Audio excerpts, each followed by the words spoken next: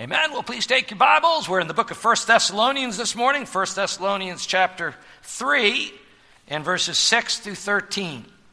Our message series is called Lessons from a Growing Church. We're now about halfway through 1 Thessalonians, which means we're halfway through our message series also. And we've learned a number of lessons from the church of Thessalonica already. We've learned the importance of the gospel in the church and our response to the gospel. We've looked at a model for ministry. We've learned how to listen to a sermon. Last week we looked at the special relationships we have with one another in the body of Christ. And today we continue with that theme as we look at the importance of spiritual growth as believers in the church. Spiritual growth, not being content to stay in one place, but growing in our faith, growing in Christ. So in 1 Thessalonians chapter 3, and I'm just going to read verses 6 through 8 as we begin this morning. Please stand with me for the reading of God's word. But Timothy has just now come to us from you and has brought good news about your faith and love. He has told us that you always have pleasant memories of us and that you long to see us, just as we also long to see you. Therefore, brothers, in all our distress and persecution, we were encouraged about you because of your faith. For now we really live, since you are standing firm in the Lord. This is the word of God. Let us pray. Well, dear Lord, as we look into your word this morning and we learn and talk about spiritual growth, God, I pray that you'll give us ears to hear and hearts to understand and obey. We pray in Jesus' name. Amen. Thank you. Please be seated. Have you ever been in a situation where you were waiting desperately for some news? News that would have a huge impact on your life one way or another. Perhaps you were waiting for test results from the hospital, or perhaps you were waiting to hear back from someone concerning a relationship.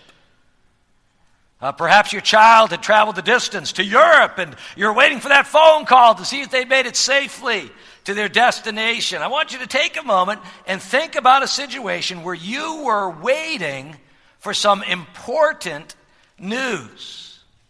And when you're waiting for news like that, it's really hard to concentrate on anything else, isn't it, right? It consumes your mind. You know the Bible tells you not to worry, but sometimes it's hard to just let go and let God. Have you ever been there? Do you know what that's like, right? And you keep asking, well, what if? Or what if? Or what if?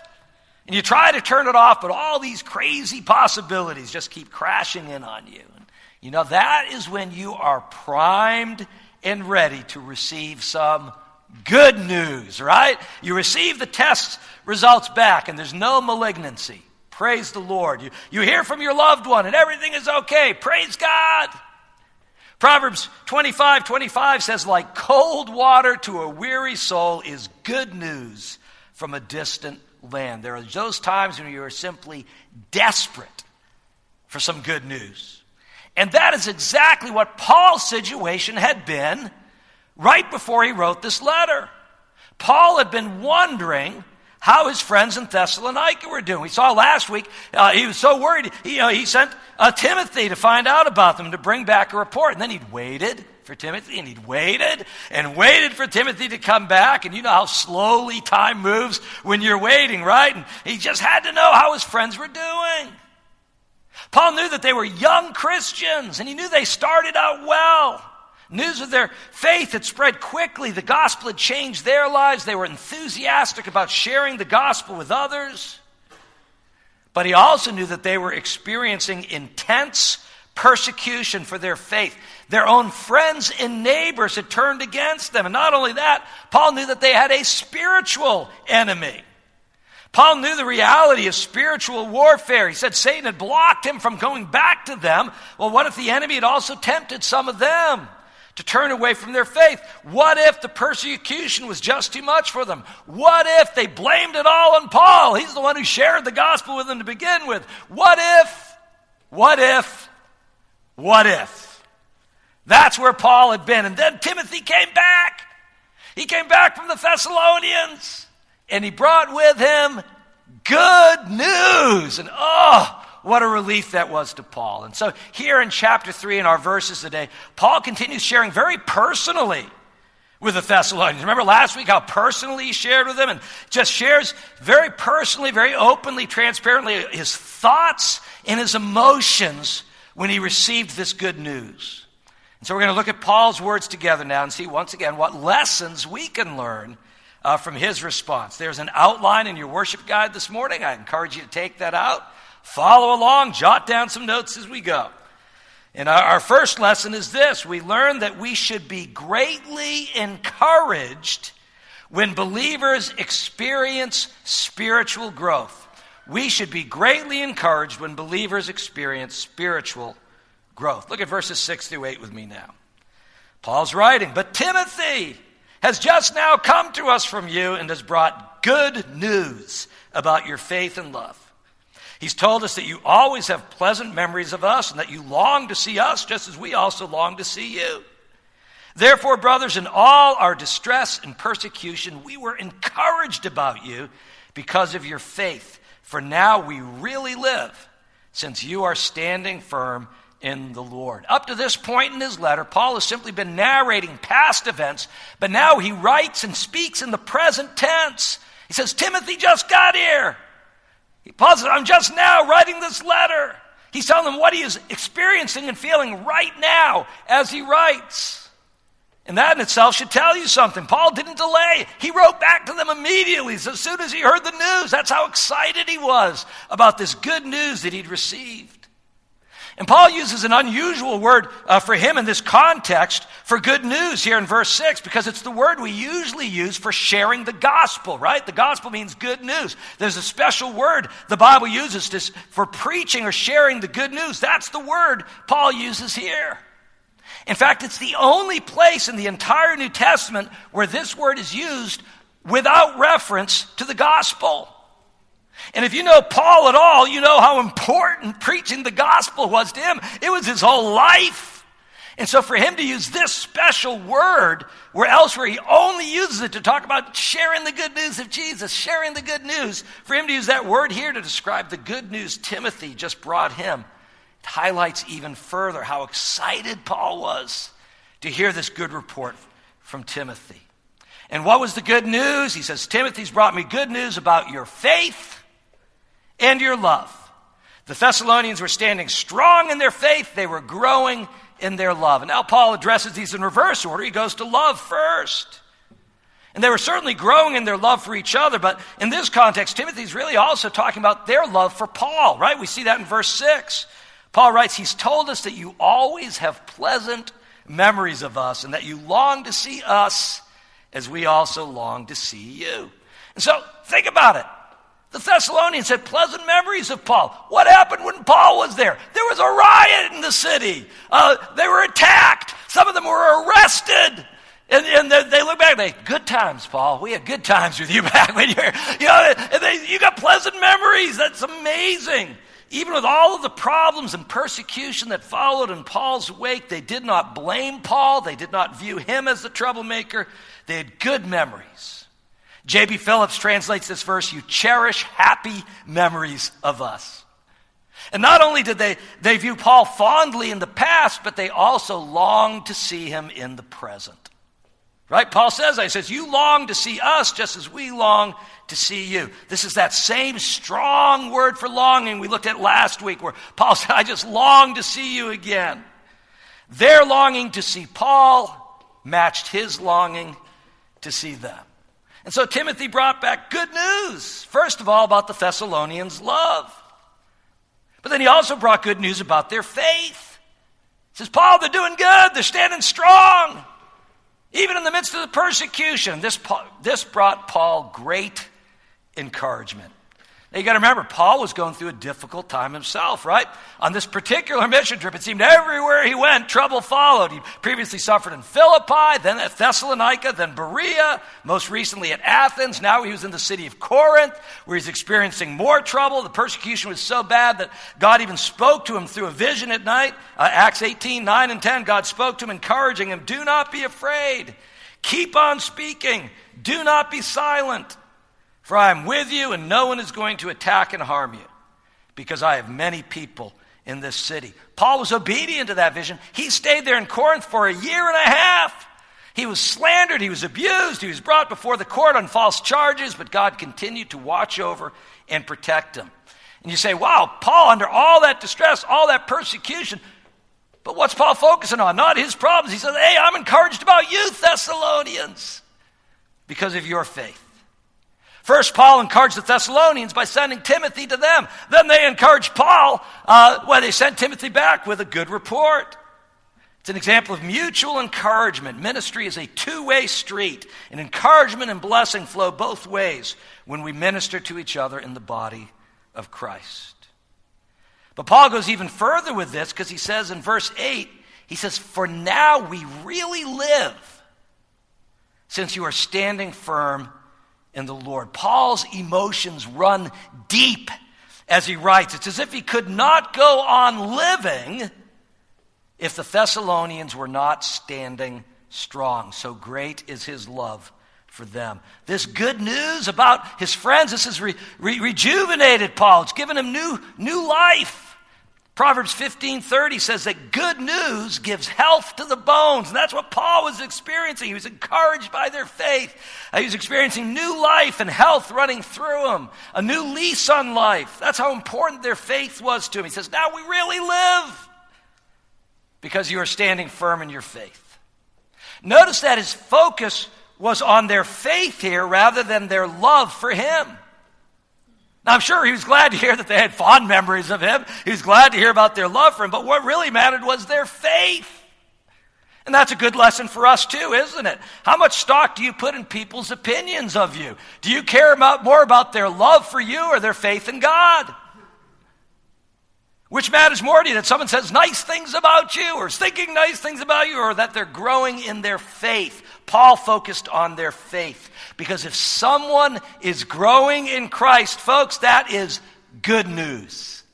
That is good news. I get so excited around the church when I hear different things, and almost every week I hear someone saying, oh, Pastor, I'm reading this, or I'm learning this, or I'm growing in this area, and I just love hearing that, people growing in their faith. It's good news. It's welcome news. It brings joy to my heart. So that's the first thing we can learn from Paul's attitude here, is that we should be greatly encouraged when believers experience spiritual growth. Next, Paul moves on to thanksgiving and joy. Thanksgiving and joy. We should be filled with thanksgiving and joy when believers experience spiritual growth. Look at verses 9 and 10 with me now. How can we thank God enough for you in return for all the joy we have in the presence of our God because of you? Night and day we pray most earnestly that we may see you again and supply what is lacking in your faith. So not only should we be greatly encouraged when believers experience spiritual growth, but we should also be filled with thanksgiving and joy. This is the third time now, in 3 chapters, chapter 1, chapter 2, and now chapter 3, that Paul gives thanks for the Thessalonians. He's overflowing in thankfulness for them. And notice, who does Paul thank here? He doesn't thank the Thessalonians. Paul says, we thank God for you. Right? Paul is encouraged by their faith, but he gives thanks to God. And that teaches us something about testimonies. Testimonies should be God-focused and Christ-centered. Next month is Thanksgiving. We're going to be having our annual Thanksgiving Eve service, where you will have opportunity to share testimonies of thanksgiving to God. And before we give those testimonies, I'm going to remind you, I do it every year, about the ABCs of giving a good testimony. And I'll tell you, A stands for audible. Speak up. We want to hear what you got to say. B stands for brief. We want to hear what you've got to say, but we want to hear what other people have to say too. So leave room for other people. And then C stands for Christ. Christ-centered. Be Christ-centered in your testimony. We do not merely give thanks, we give thanks to God in Christ for all that he's done. And that's what Paul does here. He says, we thank God for you. And then what is Paul thankful for? He says, for all the joy we have in God's presence because of you. Earlier, Paul shared about all the distress and persecution he was experiencing. Now he speaks of all the joy that he has in God's presence. Timothy's good news has brought him a fresh perspective in the midst of trial. He is thankful because he is filled with joy over the good news. Now, Paul says that we actually all owe God a debt of thanksgiving. Did you notice that? He says, how can we thank God enough? Literally, with what thanksgiving can we repay? And that word repay there, it's a word that means to give something back as an equivalent. Paul is saying, what thanksgiving can we possibly give to God that matches the joy that we have in God's presence because of you? It's a rhetorical question. The answer is this: we can never give God enough thanksgiving. You cannot outgive God. We all owe God a debt of thanksgiving we never can repay. And it's not as though Paul wasn't trying, because look at verse 10 where he writes this: night and day we pray most earnestly that we may see you again and supply what is lacking in your faith. You see, thanksgiving leads naturally into prayer. Not only should we be thankful when believers experience spiritual growth, we should engage in constant, earnest prayer for a continued ministry in their lives. Paul says, hey, I prayed night and day for you Thessalonians. Now, he doesn't mean his morning prayers and his bedtime prayers. Okay, those are good. That's not what he's talking about here. He also doesn't mean that that's all he does. All I do is pray. I don't do anything else. Night and day, I just pray. I don't sleep, don't eat, don't work. No, doesn't mean that either, okay? He's talking about the frequency of his prayers throughout the day. And even at night, he was praying for the Thessalonians. And Paul not only prayed for them frequently, he also prayed for them most earnestly. It's a word that means superabundantly, exceedingly, beyond all measure. In other words, these were no half-hearted ritual prayers offered up out of habit. He didn't just simply say, okay, God, please be with the Thessalonians, check. Be with the Bereans, check. Be with the Philippians, check. On with my day. No, Paul prayed with intensity. He prayed frequently and earnestly, and yet this still was not enough to repay God for all the joy he had because of the Thessalonians' spiritual growth. You say, well, Paul, what do you pray? When you're thanking God, what do you pray him? He said, I pray this: I want to see you guys again.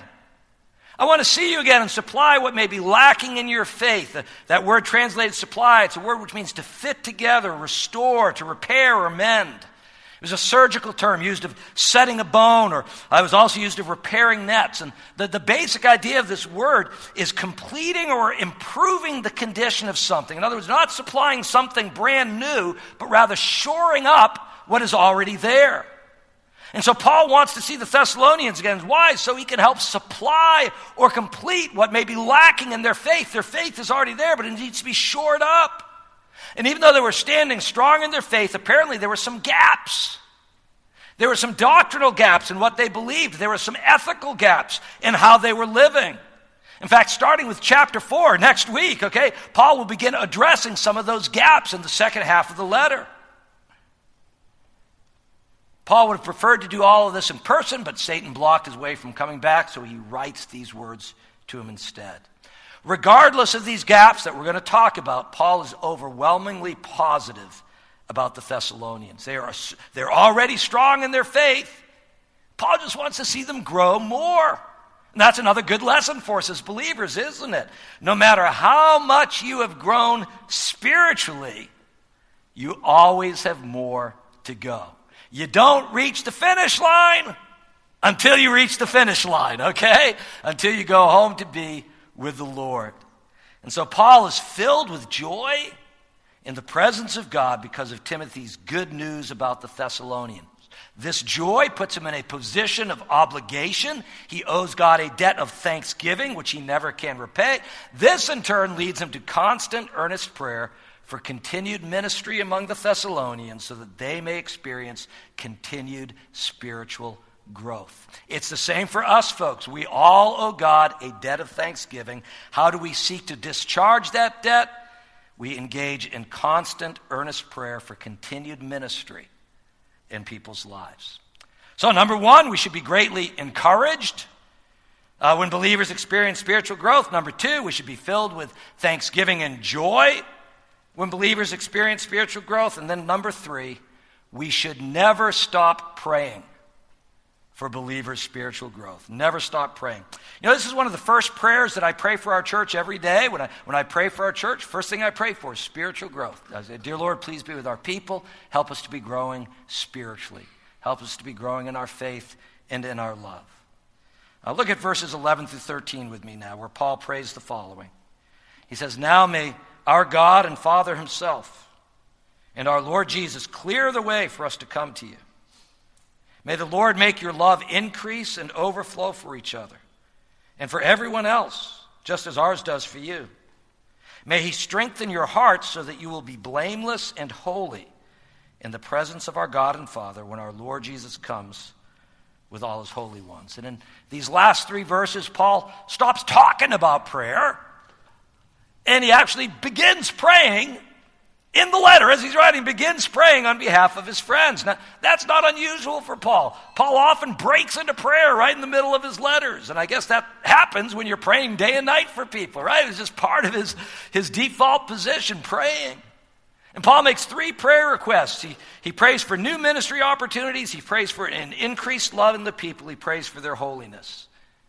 And that's, you might ask, well, how do I pray for spiritual growth for people? All 3, right there. 3 wonderful requests. Let's take a look at each of these requests. They're all in the outline in your worship guide. First of all, pray for new ministry opportunities. Paul prayed that God would clear the way for him to return to the Thessalonians. I can almost say their name. And that phrase, clear the way.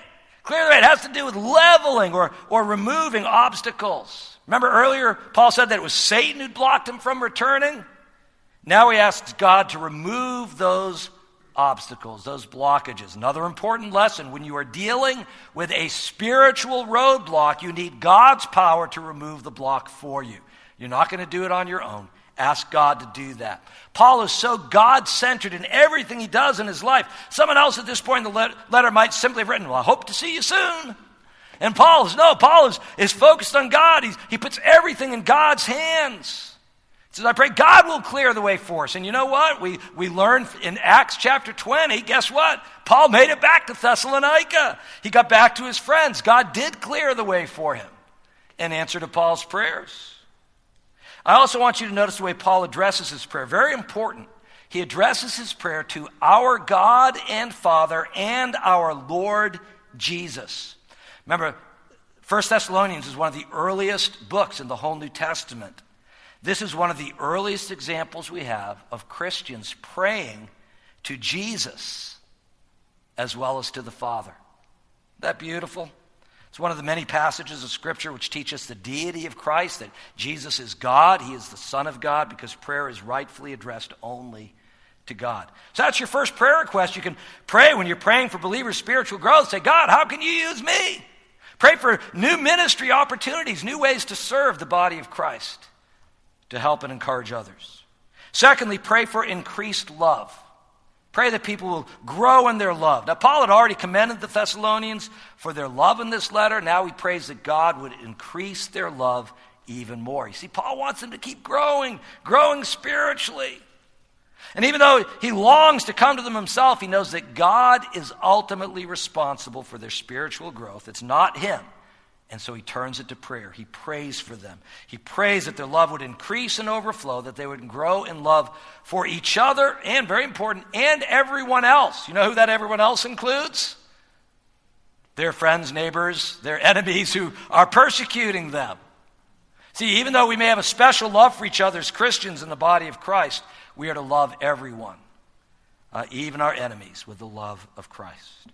How do you pray for spiritual growth? Say, Lord, how can you use me? Pray for new ministry opportunities. Pray for increased love. Lord, increase your love in this person's life. And then finally, number 3, pray for holiness. That's what Paul prays in verse 13. That's his whole purpose for praying that they would abound in love, is that they might grow in holiness. You cannot separate the two. You cannot grow in holiness without also growing in love. True holiness is never divorced from genuine, authentic love. And the reason why is because holiness is godliness, right? And God is love. And so when Paul speaks of holiness, he does not have this some type of a rigid, judgmental, ascetic holiness in mind. No, Paul envisions a healthy, robust holiness that is just overflowing and brimming with love for God and other people. And this is so important because Paul is just about to give them instructions about holiness. If you look at the next verse, chapter 4, verse 1, we're right there. Holiness. We'll look at that next week, and he wants to make sure they understand this connection between holiness and love. They go together. Paul prays that God will strengthen their hearts so that they will be blameless and holy in the presence of God the Father when Jesus returns. Paul is thinking of the coming judgment day. He's praying that God will strengthen the Thessalonians both for the present and the future, that they will remain unshaken by their trials in the present, and that they will stand unshaken on the day of judgment when Jesus returns. And this part of Paul's prayer anticipates something we'll also be seeing in chapters 4 and 5, where Paul fills in some of their doctrinal gaps on the return of Christ. That's some of the teaching we'll be doing in the coming weeks. Notice Paul speaks of Jesus coming with his holy ones on that day. And people sometimes ask, well, who are these holy ones? And some think it's the angels, because we read elsewhere that when Jesus comes, he'll come with the angels. Others say, well, maybe it's talking about the saints, the believers who've already died and gone to be with the Lord. Well, the Bible speaks of that as well. So which is it? I say both, okay? His holy ones, his angels and his people. Christ will return. He returns to judge the earth, and Paul prays that God will strengthen his friends now so that they will be holy and blameless in God's presence then. So as we wrap all of this up, let me ask you a question this morning. What constitutes good news for you? What excites you or motivates you? You know, beyond like my team won. Okay, that's good. I get excited when my team wins too. But what excites you? What motivates you? It's been said that you can tell a lot about a person by what makes them laugh and by what makes them cry. And I believe you can also tell a lot about a person by what they consider good news.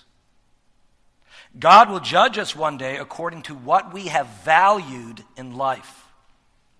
And the spiritual growth of other people should rank high on our list of values. We should value this out of love for God and love for other people. We do it out of love for God. Love for God demands that we seek his glory. God is most glorified when people grow in their faith in him. Love also seeks the best for others, and the best thing for other people is to grow in their faith. So spiritual growth, good for God, good for other people, good for believers. It's good news. Timothy's report was good news for Paul. It was a lifeline of hope for him. He was encouraged. He was filled with thanksgiving and joy. He was motivated to pray even more for their growth. And in the same way, we should be greatly encouraged by believers' spiritual growth. We should be filled with thanksgiving and joy over believers' spiritual growth. And we should never stop praying for believers' spiritual growth. Amen? Amen. Let us pray. Well, dear Lord, we thank you for your word this morning. We thank you for Paul's example. We thank you for his openness and sharing so freely with the Thessalonians all of the emotions that were going through him right then and there as Timothy had brought him the good news, and he immediately sat down and started writing out this whole letter to them in response. And Lord, I pray that the values that Paul emulates here, recorded in your word for us, that, Lord, we would emulate those values. That the spiritual growth of other people would be of utmost importance to us. That when we hear that of others growing in their faith, Lord, that would just be the best news in the world to us. And we'd be so encouraged and full of such thanksgiving and joy. And then, Lord, we just continue praying. We all need to grow more. We just want to keep growing and growing to bring more and more glory to you and help to other people. So, Lord, help us with these things. Help us to grow in these areas. We pray in Jesus' name. Amen.